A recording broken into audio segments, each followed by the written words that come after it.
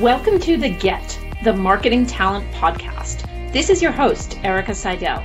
We explore what it takes to get and keep the best marketing leaders in the B2B SaaS world.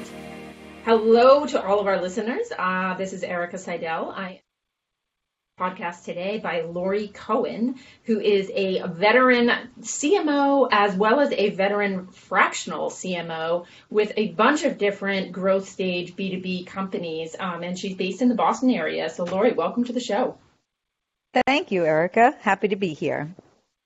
So you've done a bunch of these different fractional CMO arrangements, and you've kind of gone back and forth to a certain extent between fractional CMO roles and I don't want to say having a real job, but full-time, engaged CMO roles.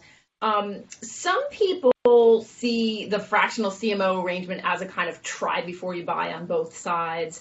How does that match your experience? And does that try before you buy really work to reduce the risk and get the fit right? So I would say based on my experience, yes. Oftentimes, the reason for a fractional role is that it might be an early stage company.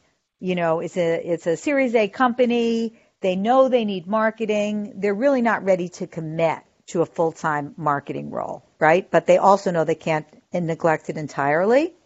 So I think in that case, and in one of my, experiences, it was a Series A company.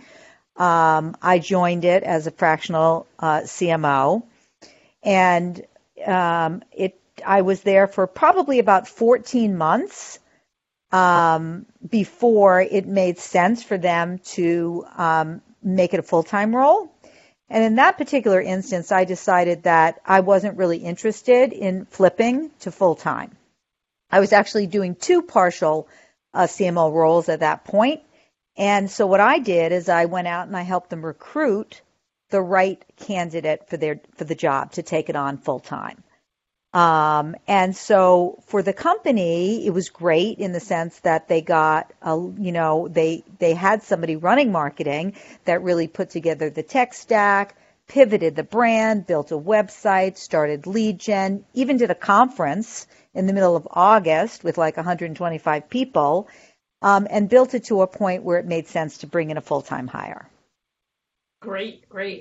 So if we take a step back, because you've been on both sides of the table as full-time and fractional, how are the experiences and the approaches different when, across these two experiences? In both scenarios, like the skills that you need are the same as if you were taking on the job full time, right? Mm-hmm. What are some of the things that lead towards your success? Well, I think most CMOs will agree that it's critical to have a really solid relationship with the CEO, number one, and that you really need to share the same goals and vision for where you're driving the company, whether you're doing it, as a full-time person or as a fractional person. And then the second thing is you have to build trust with the small team and the rest of the senior managers. So I don't think those things are different. What I think is a little bit different is, in my case, when I was doing two roles at the same time, I basically had an exit plan, so to speak, so that I was really able to, one, try to do the best job for the company, and speak my mind and not have to be super political because, I felt my job was really to do the best job for the company. And if there were conflicts or it didn't make sense moving forward, I could always, shift from one part-time role to another, if that makes sense. I think that's fascinating. So it's like you work with two companies at once. You have this diversified portfolio in a sense. And so you have a fallback. You can be more, you can take more risks. You can be more kind of assertive with what you say and what you do. thinking about it from a purely, personal standpoint. But I like what you're saying, like do what's best for the business as opposed to do what's best for your own career. Because your own career, you're kind of managing it in that situation, like outside of the company. Yeah, and I think, so I think that is one sort of benefit, because you're not, because all your eggs aren't in one basket, so to speak, Yeah. right? And you're able to, I know in my case, I was able to kind of manage two very different companies, right? But if you ask either company, they, I think both sort of in some ways felt that I was working for them full time, which I Mm-hmm. think is truly the trick, right? Mm-hmm. You need to be an Uber consultant, right? In the sense that you have to constantly be balancing the workload, right? Because there are often times when one shoots up greatly. Oh my God, we have to launch a new site and we have to launch it in Mm-hmm. 2 months, right? Well, Mm-hmm. how does that impact your other gig, right? So you need to always be, balancing your time so that both of your clients know you're working for two companies and that's what you're doing, but they can never feel neglected. So it's a lot of Mm-hmm. time management and a lot of relationship management. In Yeah. my cases, when I was doing both at the same time, one was local, one was in Cambridge, and the other one was a virtual company. So my boss was actually in California, and the team was all over the country. And we would meet like twice a month in Charleston, South Carolina. So Mm-hmm. when it was virtual like that, it was a little easier because, I could make my phone calls, send my emails, et cetera, anytime versus with the one in Cambridge, I actually went on site 2.5 days a week. When you're a consultant, you can kind of tell the truth a little bit more, maybe with a little bit more abandon than you can sometimes when you're full time. Can you talk about that and whether you agree, whether can challenge a CEO a little bit more from the outside than from the inside? Yeah, I think that's an excellent question. Um, so as a consultant, I really do feel that you can be a little bit more challenging because that's what you've been paid for, right? So you've really been paid to do a deep dive into the business and come back with recommendations. And I feel that if your recommendations are supported by data and they're supported by a lot of conversations and a lot of quantitative and qualitative research, that's how you deliver the message. And I think that's what the CEO is paying you to do, right?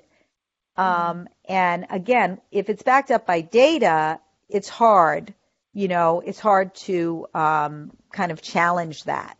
It's less about the CMO filling a box on an org chart. Oh, we need a CMO. Let's put this person in, and it's more about identify what the business problem is that is being faced, and have have that fractional person come in and solve that problem. And It's a exactly. slight pivot.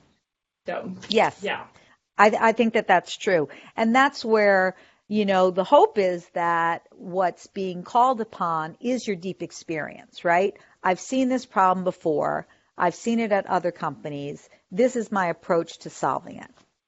Yeah, yeah. Can you talk about how fractional CMOs and consulting CMOs should differentiate themselves and themselves? Because it does seem like there's a lot of people, and I think with the economy potentially quaking, there'll be more people out that are kind of, hanging their shingle to be marketing consultants. And Mm-hmm. so how can they differentiate themselves Mm-hmm. one Mm-hmm. from the next? Okay, so in thinking of my own career, typically as a consultant, it was all project based. So it was, you write the proposal, this is the project, this is the time frame, this is the fees, etc. And then once you finish that project, you might go on and do a second project, right? Yeah. As a fractional CMO, it's more like you're hired essentially as an employee, right? You might still be paid as a consultant, but you're essentially an employee of that company. And in my instance, when I was doing it with 2 projects, that's how it worked. I was an employee of one of my clients. So, and then I was a fractional with a second where I was essentially, a 1099 employee, right? Yeah. But it was long term, right? It wasn't you're just here to do this project. It's here you're here to run the department. You're here to to grow the brand. You're here to do lead generation, et cetera. So you're really playing the role of the CMO. You're just not doing it full time. And you may not be doing it full time, again, because it's an early stage company.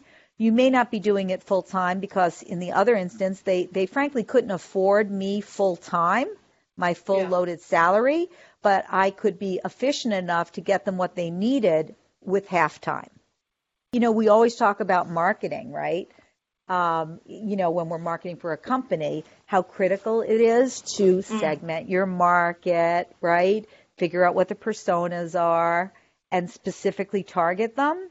I think as a fractional CMO or as a consultant, you shouldn't be afraid to go narrow, right? Yeah. Right. Because you're not going to be the right candidate for every single opportunity. So go narrow, go with what you're the best at. That doesn't mean you can't do the other things, right? Because if you are a CMO at that point in your career, you pretty much know how to do everything. You may just gravitate and have deeper knowledge in certain, buckets than other buckets. Yeah. But I think you're much better off kind of going to the market narrowly than just broadly. No, exactly. When I started my recruiting practice, I had a coach who said to me, Erica, yes, go narrow. I like that language. Go narrow, but then let your clients broaden your bandwidth, and broaden what you do. Like, so you don't say, oh, I can recruit for A, B, and C. Say, I can recruit for A. And then once you're in there, you do a great job for A, and then they say, oh, can you recruit for A and B, or A and C, or and then you decide from there. And I think that matches nicely what you're proposing here. Yes, and I take it worked for your business, right? Yeah. I mean, I'm still like, like to your point, being narrow. If it's just one person, or one person plus a couple of other associates, yeah, you don't need 100 projects in a year, Right. And so it's fine to be narrow, and I think it's just about finding that niche that where there's a need, and also where you can describe the niche in a way that resonates with the market. Maybe it's a kind of a fresh way of talking about your niche, but making sure that it's a need, and when you talk about that, people grok it and glom onto it.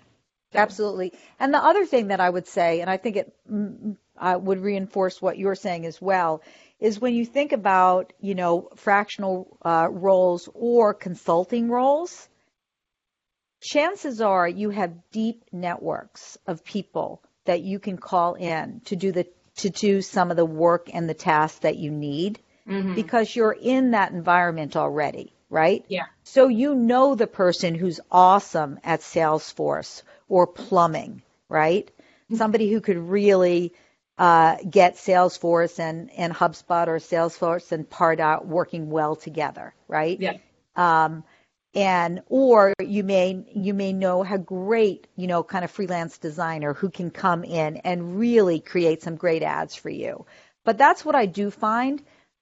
It's not just, they're not just hiring you, they're hiring your network that you could bring with you. And oftentimes when you're going from just a full-time role to a full-time role to a full-time role, you have very different networks, right? And so I think that's something to think about in terms of the value that fractional CMOs or consultants can bring to the party. Right. That's well said. Yeah. Very interesting. Well, thank you so much for joining the show. We are out of time, but really appreciate you contributing all of these great insights. So thank you, Lori. Oh, thank you. It was fun. Thanks for joining us today for The Get. Join us next time with another guest. Till then, follow us on SoundCloud, iTunes, or Spotify so you don't miss a thing.